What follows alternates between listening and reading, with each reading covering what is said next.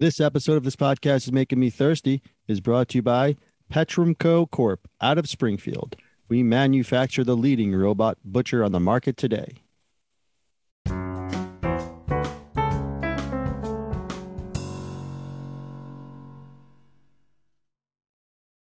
Welcome to This Podcast is Making Me Thirsty, the number one destination for Seinfeld fans. This is episode 111. Today's guest is a researcher and writer at Sports Info Solutions. He's the author of The Yankees Index. Every number tells a story, and he worked at ESPN as a researcher for over 16 years. Mark Simon. Thank you for listening. If you dig it, please pass it on. Do us a solid. Subscribe to the YouTube channel. Follow us on Twitter at This Thirsty. Follow us on Instagram at This Thirsty. Rate and review on iTunes. Check out our new website, SeinfeldPodcast.com. Thank you for listening. Enjoy. This podcast is Making Me Thirsty. Episode 111. Mark Simon.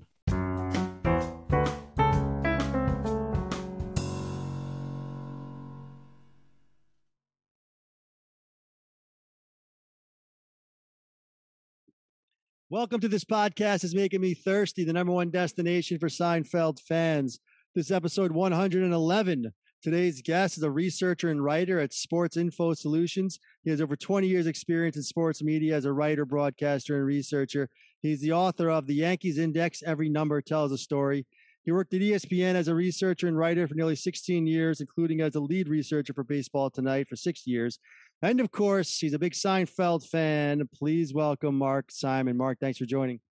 Thank you for having me. I'm very much looking forward to this. All right, Mark. So take us back. Stuyvesant High School, 1989. That's when Seinfeld launched.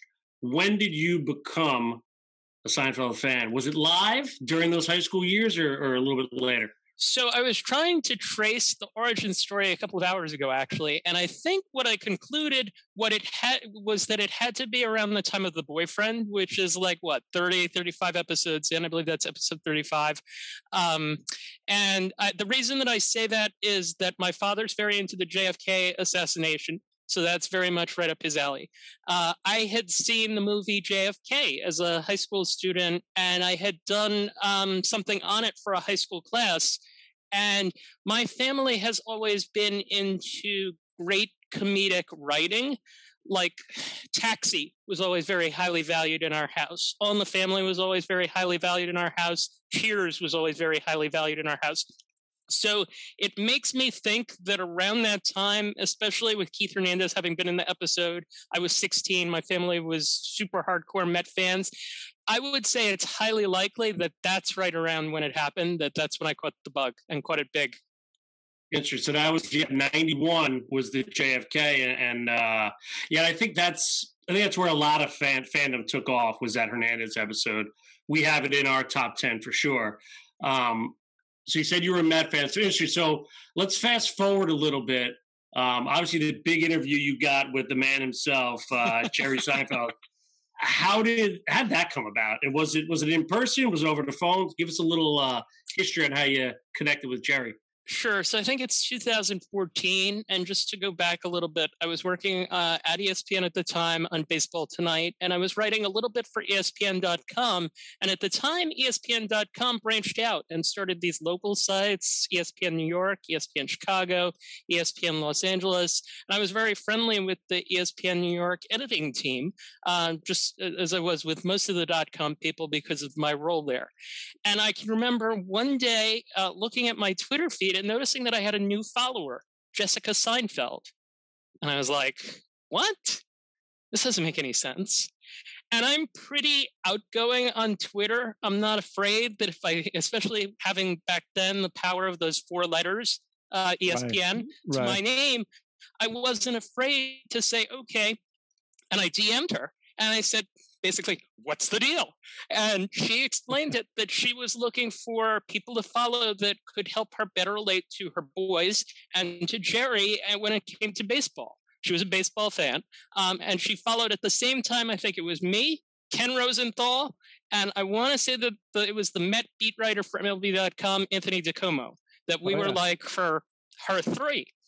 And then a couple of weeks later, I was in one of what we call the green room at ESPN with the on-air talent for Baseball Tonight, getting ready for a show. And Steve Berthiaume, who's now play-by-play for the Arizona Diamondbacks, he used to be one of the hosts. He says, Simon, I don't know if you know this yet.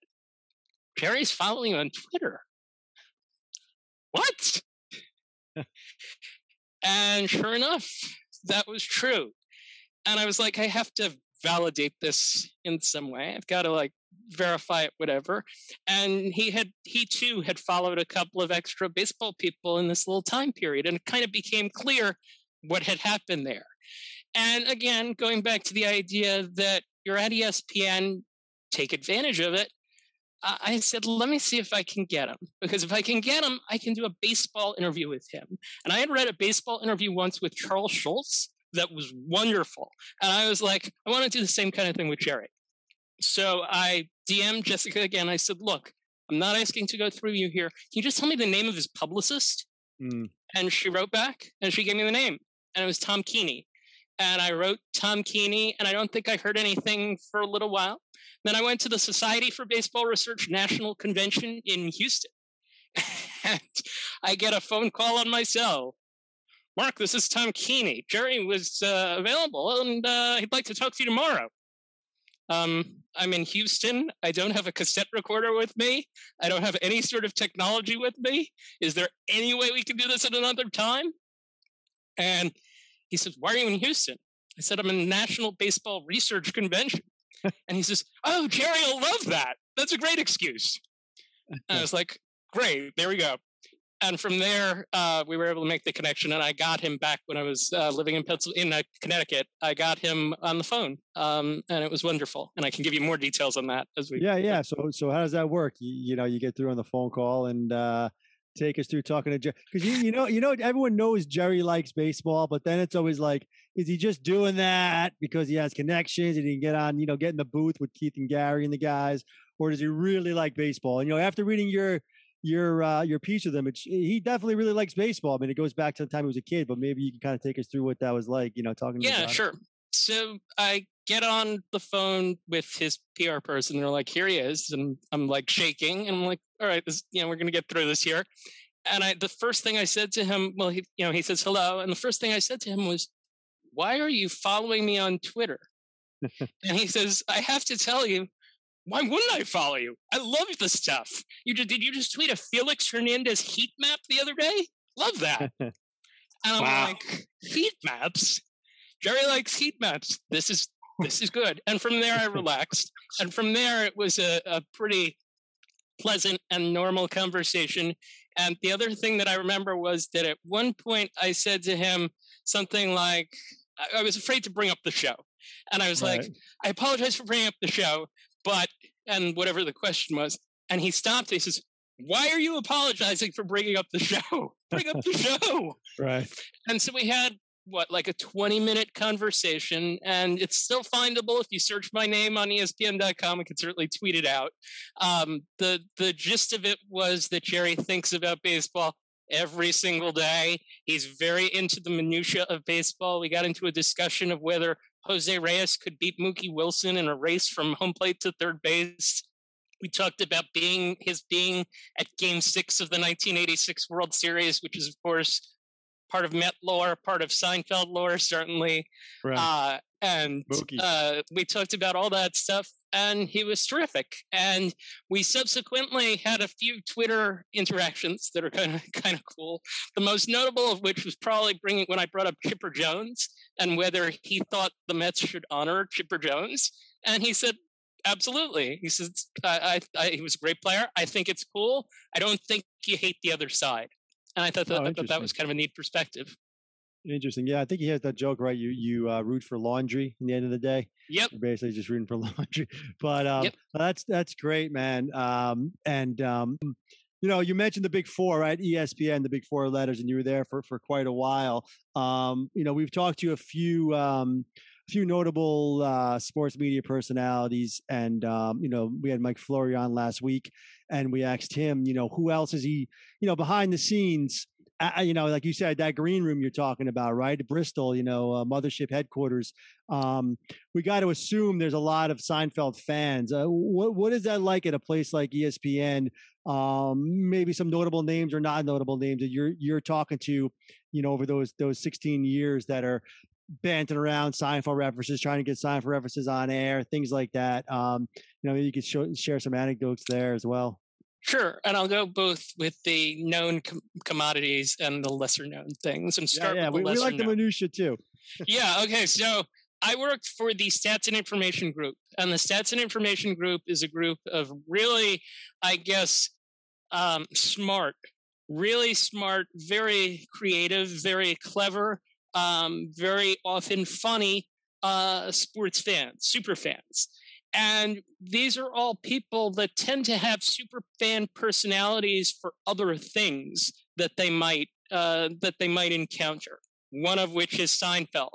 So in the early part of my time there, which is early 2000s, there were many instances in which lines were referenced and things were integrated into shows.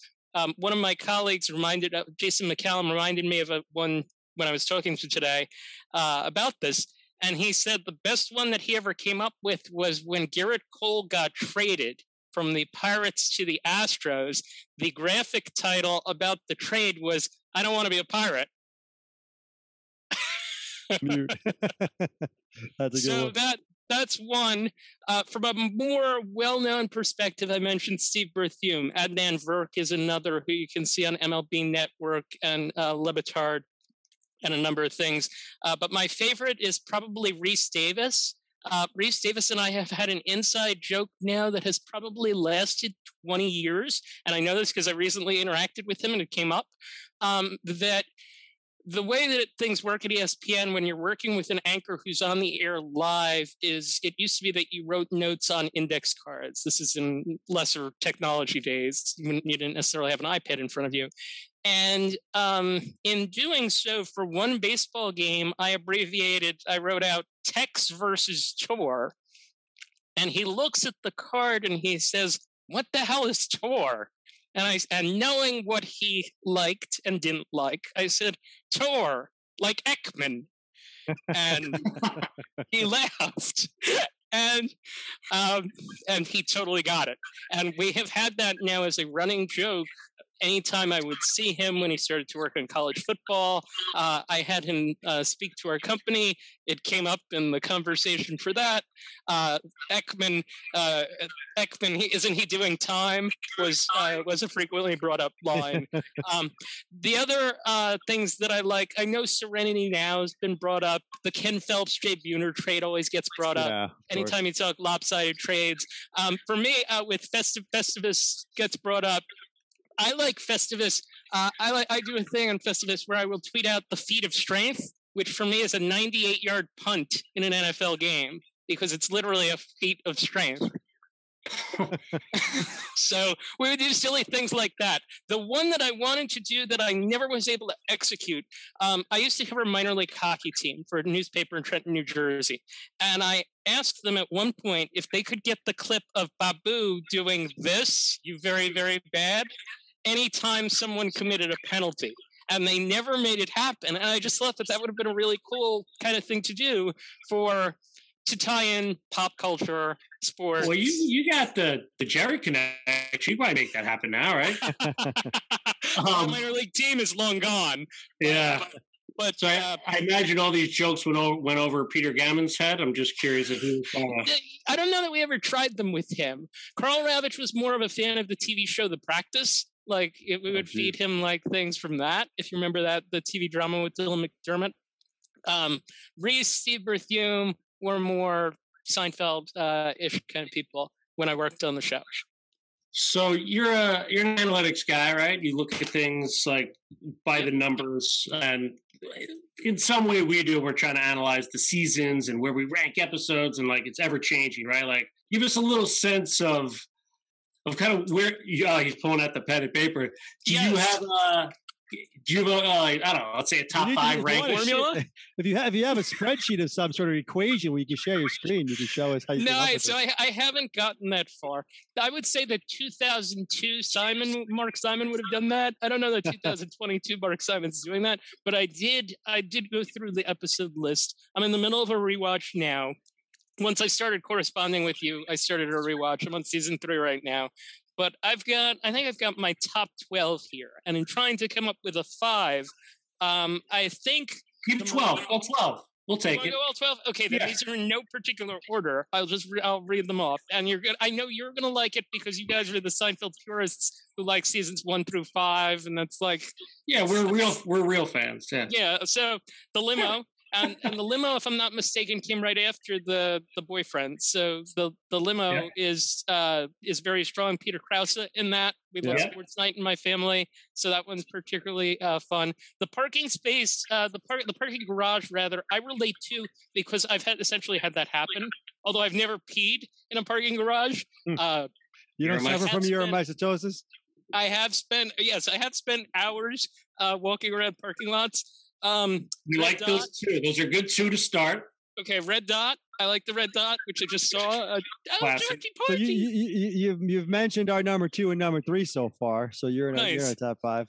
The Marine Biologist. I think that's probably my favorite just because of the ending. I think that's one of the best written things that I have ever seen on television. The way that episode ends. The sea was angry that day, my friends. All that. The Boyfriend, which I mentioned. Then.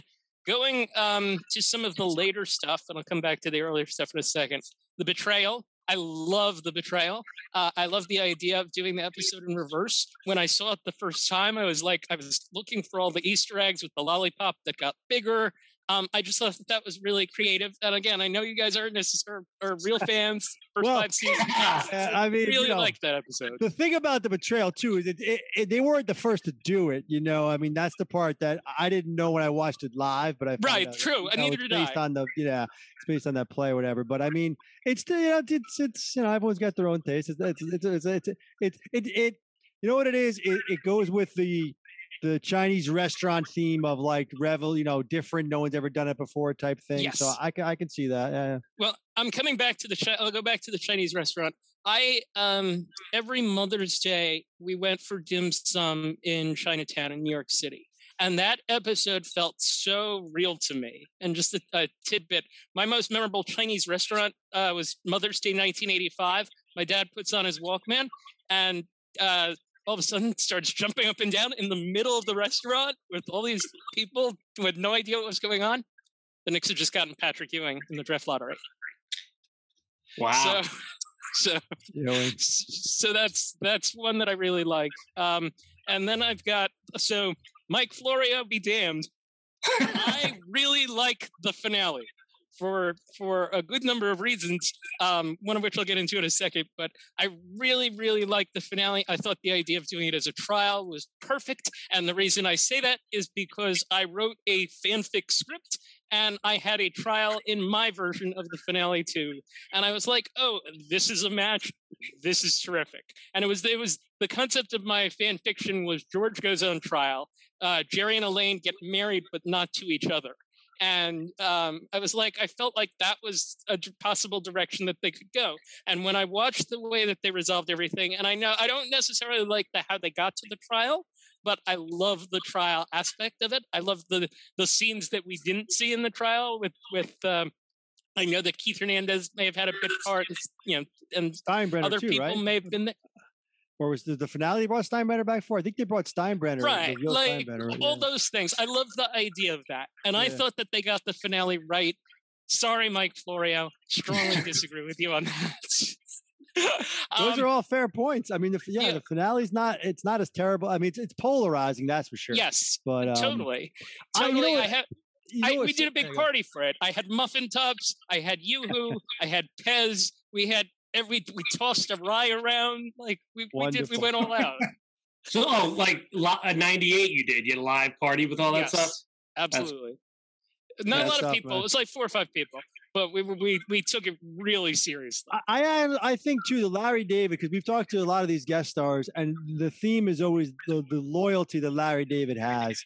And I feel like the finale was sort of a nod for him to say, hey, let's bring everyone back, have a big party, you know, like how can I bring everyone back? And that's how I look at it. I mean, he may have not thought that at all, but I think for some way back in his head, he might have thought that. So I like that. Well, I love that they brought people back for the rap party. Like you were in like one episode, it's like, all right, you come back at the end of the year and you get to go to the rap party, which I didn't know until I started listening to the interviews on your show. I love Bizarro Jerry again. I like the taking something and just kind of, what's the best way to put it? I just like the creativity behind Bizarro Jerry. Yeah. What about the chicken roaster then? The old switcheroo with Jerry and Kramer. That's always a fan favorite. So yes, that's not in my top 12. I respect that episode. I almost put it in, but I decided I left it out because there were others that I liked ahead of it. The Soup Nazi. I like that was very real New York to me. Like as someone that's lived in the city, I had never been to Al Yuginna's place, but it just felt very very real. The Rye is just hysterical. The Junior Mint, going back to an earlier episode, I think when I made this list, I cycled back. The Junior Mint, I think we probably did at some point on ESPN in a highlight with Ken Griffey Jr. That at some point we must have said it's a Junior Mint, like off a home run or something that.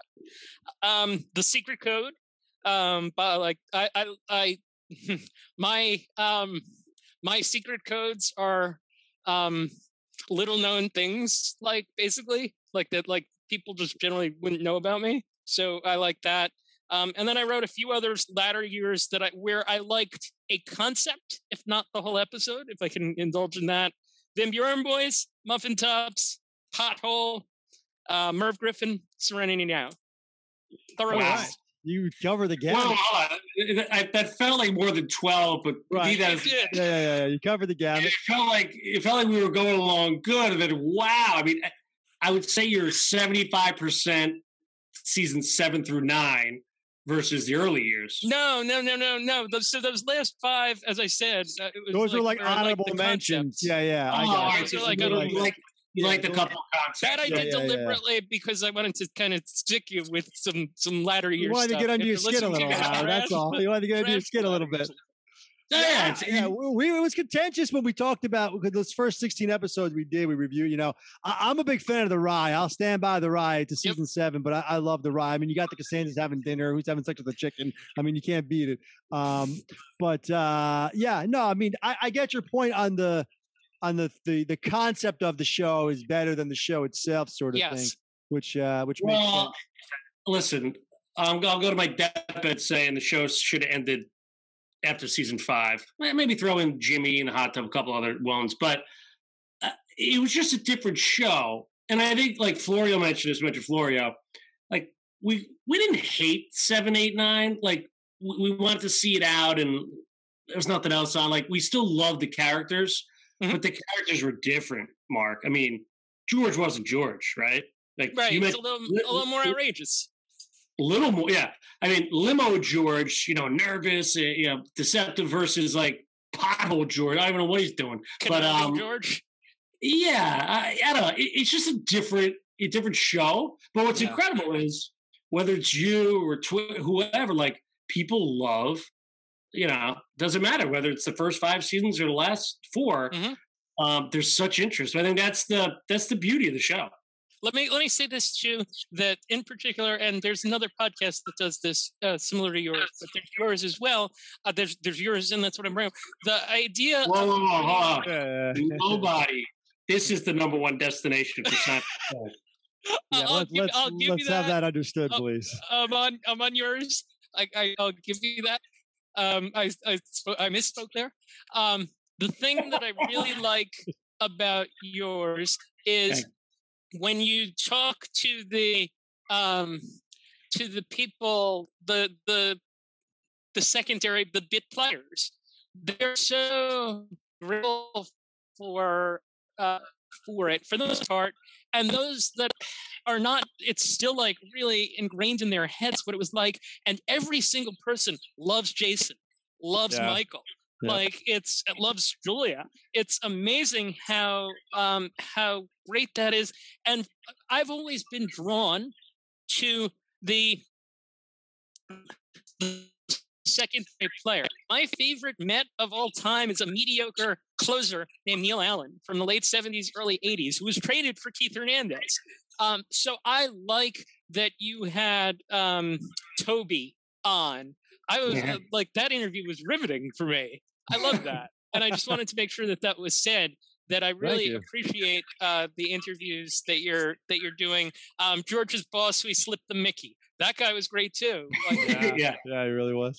But I think, you brought it up. I think that's the beauty of the show is that, and believe me, we're digging, we're looking for something, but like, it is like, everyone loves everyone there, right? It was just a well-run machine. It was small, close-knit, and that starts at the top with Larry and Jerry for sure. And you spoke to Jerry. You know what the kind of guy he is. So we appreciate that. Well, it's funny. I thought Jerry was he started following you because you were DMing with his wife. Maybe I thought you. No, not quite. I'll throw one other thing too. I talked to Kenny Kramer, and I talked to Kenny Kramer. Now it's 25 years ago. I talked to him when he started the Kramer reality tour, like literally within weeks of that going. He was we had him on. Character. We had him on. I'm sure he's the same now as he was then. But it was just so funny to talk to him. And I took the tour. I love the tour. And nice. It was fantastic. That had to have been like 96, 97 because we had him on our morning show in the college that I went to, and he was great.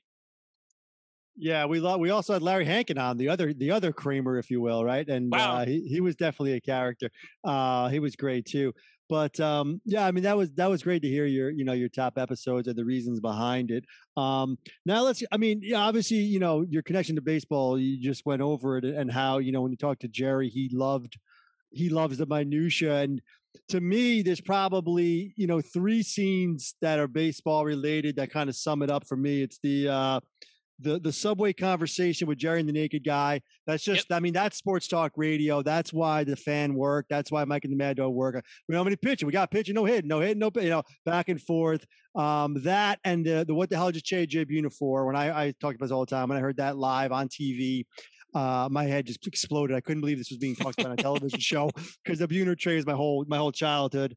And I forgot the third one. There is a third one. Oh, the third one is the first episode. Yes, that's game. My number one. It, right? Like those 3 things are like the sum of. Yeah, I was going to ask you sort of like, we know you wrote those 2 articles on both the Mets and Yankees references, but for those, for our listeners, maybe you can give us your sort of, how baseball is tied into Seinfeld so well, and what are some of your favorites? Oh boy. So I would say that the number one was the one that you just brought up, the one from the pilot. Don't tell me what happened in the Met game. I'm taping it before Whiting picks up the phone. Right. I love that, and I love the idea of essentially that was it's the ultimate don't spoil it for me kind of moment. Joe DiMaggio and Dinky Donuts I really liked. That one's pretty funny. The Yankee Clipper, like Cheryl Miller's brother played basketball. Yes. O'Hara wore that one out on Twitter during March Madness. I really like that one. That was a great reference. Other than that, obviously the boyfriend episode would be one. Let's see. What else? I'm trying to think of what else. You like the minutia. I'm guessing you probably like Joe Pepitone built Central Park. Yes, at Central Park. You probably like the fantasy camp, Moose Scourin and naming those kind of guys. Yes, with the fight. Yeah, I mean, those are classics. I think I want to say Luis Polonia. O'Hara loves the Luis Polonia line with the uniforms. Yeah, Wade Boggs, Cotton Breathes. O'Neill promising the home run. Yeah, a couple of weeks. Stay tuned. We got a special guest if you like that episode. Ooh, very nice. And it's not Paul O'Neill, but well, spoiler alert. You guys, you know, he's got a book coming out. With Jack Curry. We're talking to Curry. We're trying to talk to Curry here. There you go. Cool. Very good. I mean, baseball is just so much of the essence of the show. Obviously, because Larry and Jerry just like love the sport. But yeah, it's certainly Keith Hernandez. Now I'm drawing a line, trying to think of some others. But I love the one where Elaine sits in the owner's box with the Orioles hat. That's another great one. Yeah, absolutely. So that's kind of like a tease before Steinbrenner ever comes, you know. And clearly the whole Steinbrenner thing is great. In my mind, that certainly helped the later years was the character of Steinbrenner. What are your thoughts on Big George in those in all those episodes? I always got a kick out of that. I've never been a Yankees fan. So that to me was always like kind of a okay. The how could you trade Jay Buhner for Ken Phelps is classic, and him trying to justify it is pretty funny. My scouts all said Ken Phelps, that sort of thing. There are very few bad moments in the show. I would say I like just about everything related to baseball that's been in the show, and and the Steinbrenner stuff is very, very solid, and it does. I know, again, going back to the idea of maybe the later years not being as good. It's clever. It's creative. The one where he gets traded to the Astros. Sons of Bitches. Yeah. I mean, that's hot. Is that the hot tub, right? Isn't it? Or am I missing out? Yeah, it's the hot tub. Sons of Bitches. Yeah, I love the hot tub. That's a season 7. I mean, that's a classic season 7. The hot tub. John Paul, you bastards, you sons of bitches. Yeah. You know, it's funny, you know, you kind of we just kind of touched on it a lot right there, but we didn't get I got the sense that you're leaning more towards the seasons 2 through 5, but, you know, to put you on the spot, do you have a favorite season as far as that goes? So it would be interesting to try and create a formula to figure out what the best season is. There was a sweet spot for me in kind of, I think it's latter part of 2, early, and then into 3. Which is the part that I'm essentially doing the rewatch of, that kind of starts around the parking garage, and really with that, I guess the statue being an episode. Did you watch our conversation with Ray Thomas with the statue? Yes. Yeah. In fact, that one and the Toby one are my 2 favorites. But if you take that like block from like that point and go down like the next 15 to 20 episodes, that's probably about as strong of a 15 to 20 episode block as you're going to get. You know what? I think we got to do this, Mark. We got to figure out a formula. Well, hang on. Let's look at it. Here's what we've been doing is we rank each season, right? But here's the thing, and I kind of throw analytics out the window. Like if we did that and ranked them all the time, I think the way our numbers shake out, it's season 5. You could possibly argue that, but you know, I don't know. Sometimes you just go with your gut. It depends. You say how many had more in the top 25 versus the top 50, and then in the top 5, like season 3, we have a lot of in the top 10 from season 3, but probably more of the top, 50 lands 5. It's touch and go between 5 and 3. What I'm saying is, like, yes, you could do those numbers, but sometimes you got to go with your gut. It's like, you got to pull the picture. You know what I'm saying, Mark? Like Tor used to. Yeah. So okay. So but doing it either way, whether it be writing it out and doing a formula or doing the gut thing, you're taking the same kind of, and this is the discussion I have with anyone when we talk analytics of anything. You're essentially doing the same thing. You're just maybe not putting it on paper. And like, if you were trying to create like what makes the ultimate Seinfeld episode or set of seasons, like for me, for any TV show that I watch or movie or whatever, the writing is generally number 1 for me. And then you kind of get into, okay, the story. Yeah, but to O'Hara's point, though, then the deal would be like number 1, right? Because it's so well written with Jerry and Elaine, But like, I don't know. I'm taking the pen probably over the deal, right? Because seeing it live, if you're saying gut, you're putting them against each other. I'm picking the pen. I'm picking the jacket. I'm picking, there's reasons why you're going to bump one up. to So your you're saying point, there's intangibles? yes, exactly. Well, intangibles. yeah, I mean, Yeah, it can't just be writing, right? I mean, Kramer's not even in the pen, so that should be intangible. All four aren't in it, right? But who cares? Right. I don't know. Just it's. Well, listen, Florio brought it up. His favorite is probably the boyfriend because he remembers watching with his dad. There's little intangibles you can't write down. I think that's fair. And everyone's list is personal, just like a baseball Hall of Fame ballot is personal, right? Yeah. You can't Well, that's why, analytics, Mark. I know you're not an analytics guy, but I don't know. I'm not a big analytics guy. So, so what do you put in the Seinfeld Hall of Fame episode-wise?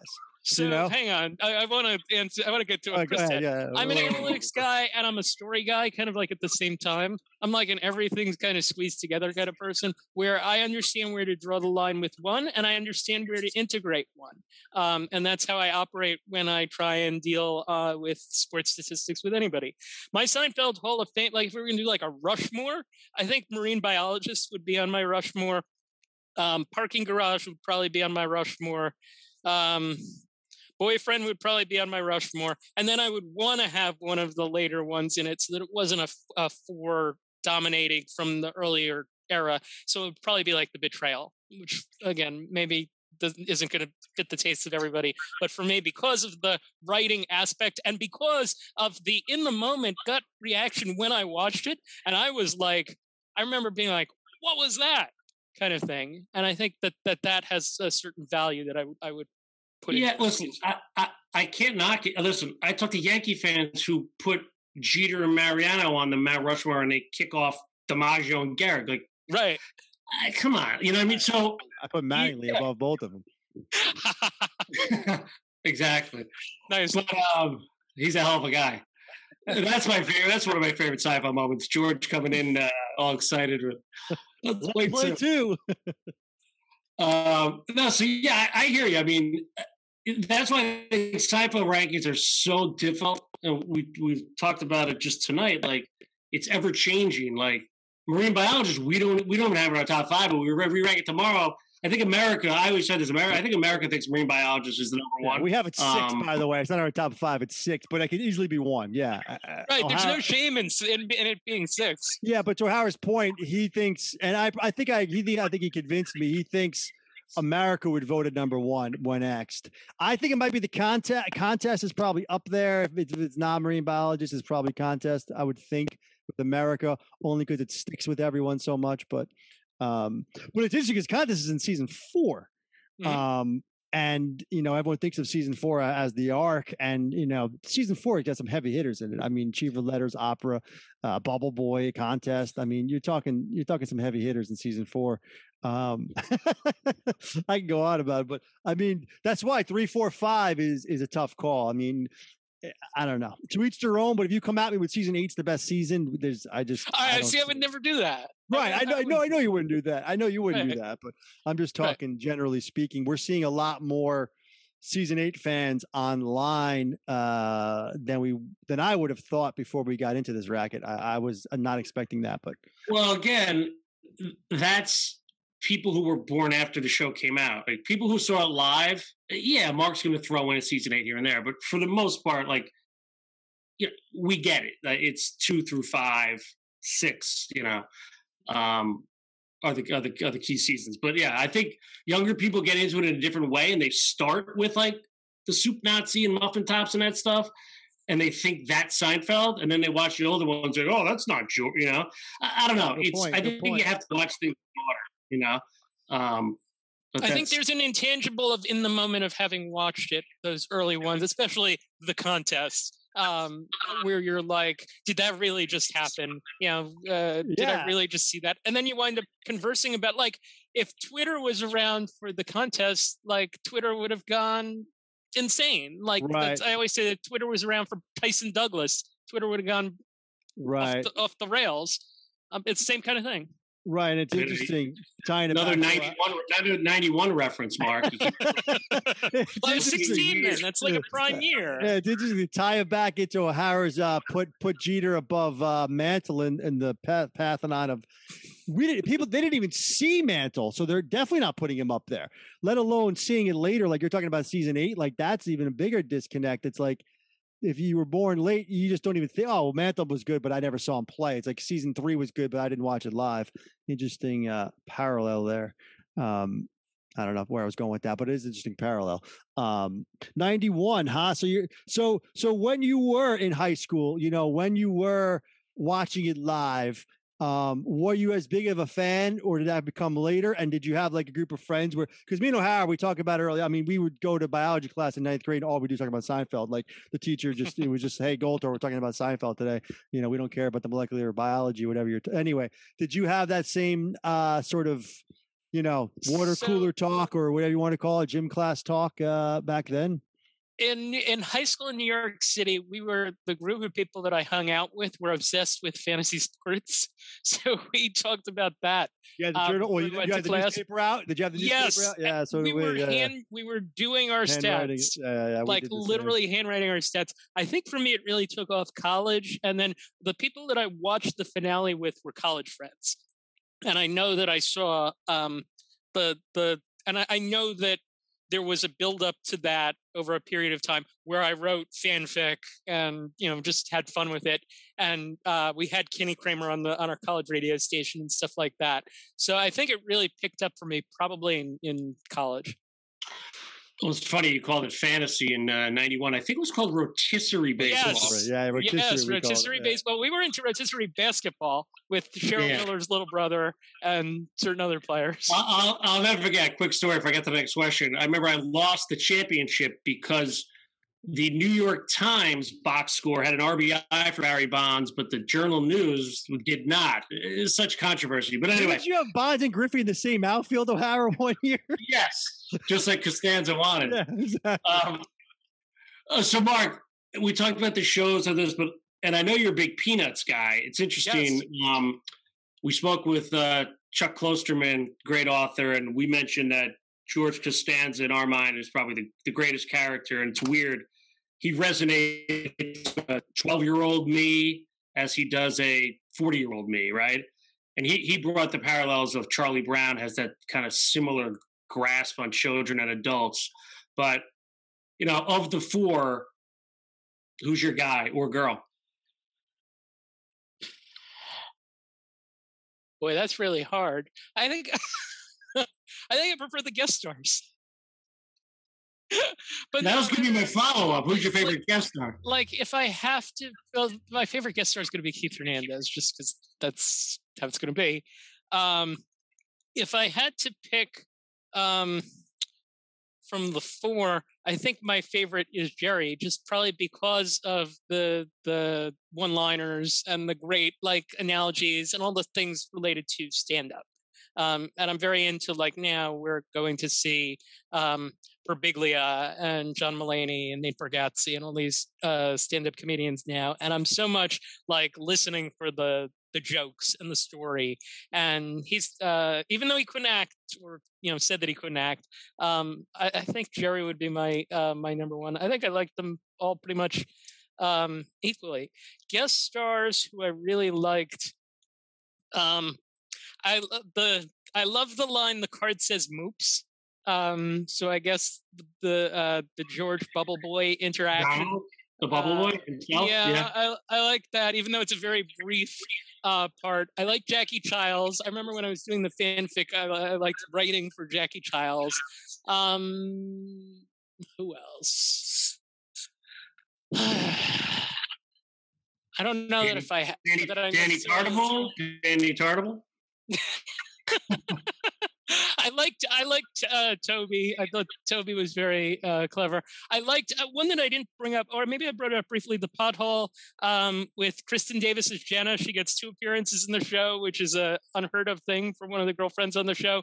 And I can relate to the moment because I've dropped important things in the toilet and it sucks. So that, I guess that could be one. Yeah, I think that's I love the line, "I will always be a winner and you will always be a loser. That's why I'm here and you're there." And I think that relates very well to the 1990s to 2020s Braves versus the 1990s to 2020s Mets. And I've used that with people before. I particularly like that line. Yeah, it's Fred Applegate. We had him on as well. Exactly. He was great. He was great. He was great. Yes. I enjoyed his. Yeah, he was great. Yeah, I mean, spoken like a true Mets fan right there, by the way. Yeah, I mean, you just kind of rattled off a few. I don't know if you took any down or remember any, but what are some of your favorite lines? Like we went through seasons and episodes. You know, what kind of lines? What lines stick out? I mean, I'm sure there's a lot of Costanza in there. So I know we did this on Baseball Tonight or Sports Center or something. I used to have a blog where I wrote about Mets history. And I did it from the perspective of games that they won, for those that don't follow baseball necessarily, games that they won in the bottom of the last inning, the walk-offs. And there's a line in the show, when you hit the high note, you just walk off. And that's Jerry in one of the later episodes, and I don't remember which one it is. But I actually was looking on Twitter to see if I'd use that anywhere, and I had a couple of times. That I really like that line as someone who likes walk-offs. The sea was angry that day, my friends. Yeah. The moment of the golf ball reveal is probably my favorite moment for any TV show that I've probably ever watched. I just love that. I think that it was perfect. And Cartwright is certainly great. Yeah, I think those are a few that I really like. Those are good. Those are classic. Are you so it's been what, 8 years since you talked to Jerry? Has there been any communication since between you and him, or you and the wife? Like, so he went off Twitter, and Jessica. He's still on Twitter, and he still follows like the same set of people, and I presume he's checking it every so often. Jessica unfollowed me. I think maybe there was too much baseball for her. She learned all she needed to learn. You're a good teacher. Yes. She was like, she essentially graduated from my baseball school. He and I had interactions over time that were just like me asking him about Chipper Jones, me asking him about Michael Kadire, me asking him about Curtis Granderson. And then there was one time where on his website, he had himself double booked in 2 different cities on the same date. And I just alerted him to that. And within 5 minutes, I got back thank you very much for that. We'll fix it. Oh, that's pretty cool. Yeah, it's funny. It's funny that he, taking it back to Dinky Donuts, Joe DiMaggio dunks the way he hit. It sounds like Jerry does stand up the way he likes baseball. He's very into the minutiae. He talks about dissecting jokes and things like that. So it only lends itself that he's going to be into statistics, and someone like you is right up his alley. I mean, he knows his alleys, right? I mean, you're doing, I mean, no one knows more stats than you, I'm guessing, as far as that goes. Well, my alleys aligned? Yeah, that's why I threw it in there. I know my alleys. You got to believe the Galapagos Islands with the turtles. Keep it with the squeaks and the squeals, but no, it's funny. I don't know if you said this before we started or after we started, but you had mentioned that you literally invent statistics right now as part of your. I caught that and had to ask a question about that. Like, sure. Are you seriously just literally just trying to come up with new ways of coming up with a stat that's meaningful? So I wish that it was me. I work for a company that does that. The company I work for is called Sports Info Solutions. We're based in Eastern Pennsylvania, and we've been in business for about 20 years. The guy that owns us, or that owns a chunk of us, used to own the company Stats Inc., which we hear credited on broadcasts all the time. And they invented, before I got there, they invented a statistic to evaluate defensive performance of Major League Baseball players that teams were using, and that kind of served as a foundational thing for being able to figure out, okay, is this guy really good, or does he just kind of look good? It's called defensive runs saved. And we've taken that business. We deal with in the neighborhood of 20 to probably 2/3 to 3/4 of the major league teams. We have an NBA business. We have an NFL business. And the people that I work with that are a lot smarter than me when it comes to that invent the stats. Like, we look at things that are going on in the different sports, and we say, like, what can we do? For football, we've created a stat that we call total points, which allows you to compare. If you wanted to compare offensive linemen, you could compare offensive linemen using that stat. If you wanted to compare defensive linemen beyond the idea of, oh, this guy got a sack. Okay, what else do you got? You got to have other things too. It's kind of like hockey. If he was on the field when a point was scored or something like that. Yeah. Okay. So that's like a plus minus kind of aspect to it. But like, if you if you pressured the quarterback and put him in a more difficult position to make a pass. That's not necessarily being credited by anyone other than like, oh, Troy Aikman says it on a podcast for 2 seconds and then it's forgotten. So we go pretty deep into things that you can watch on video. One cool thing, just that maybe your audience would like, that I like, and that I think Jerry liked, because I found a tweet where I think I brought it up to him. We watch baseball games and we put plays into categories. We have 30 categories of what we call good fielding plays, and then we have 60 categories of what we call misplays. So if someone robs a home run, that's a good fielding play. If someone makes a diving catch on a ball hit in the gap, that's a good fielding play. If someone slips and falls, that's a defensive misplay. And we have all these different categories, and they contribute in their own little way to a player's overall defensive value. So we're fully enmeshed in the sports analytics space. Inside baseball, literally, huh? Yep. Well, I love Bernie in the 90s, but boy, he didn't deserve any Gold Gloves. I'm sorry. There you go. And see, now you're a gut guy. You're a gut guy, and that's what the metrics say too. So you and the metrics are very much in line together there. I'll be damned if you're going to talk bad about Bernie on this podcast, however. Love Bernie, but he was no Gerald out there. Let's be honest. R.I.P. But anyway, Mark, this has been a treat, man. We appreciate the time. Listen, you send this when we get it live. You send this to Jerry in the DM. All right.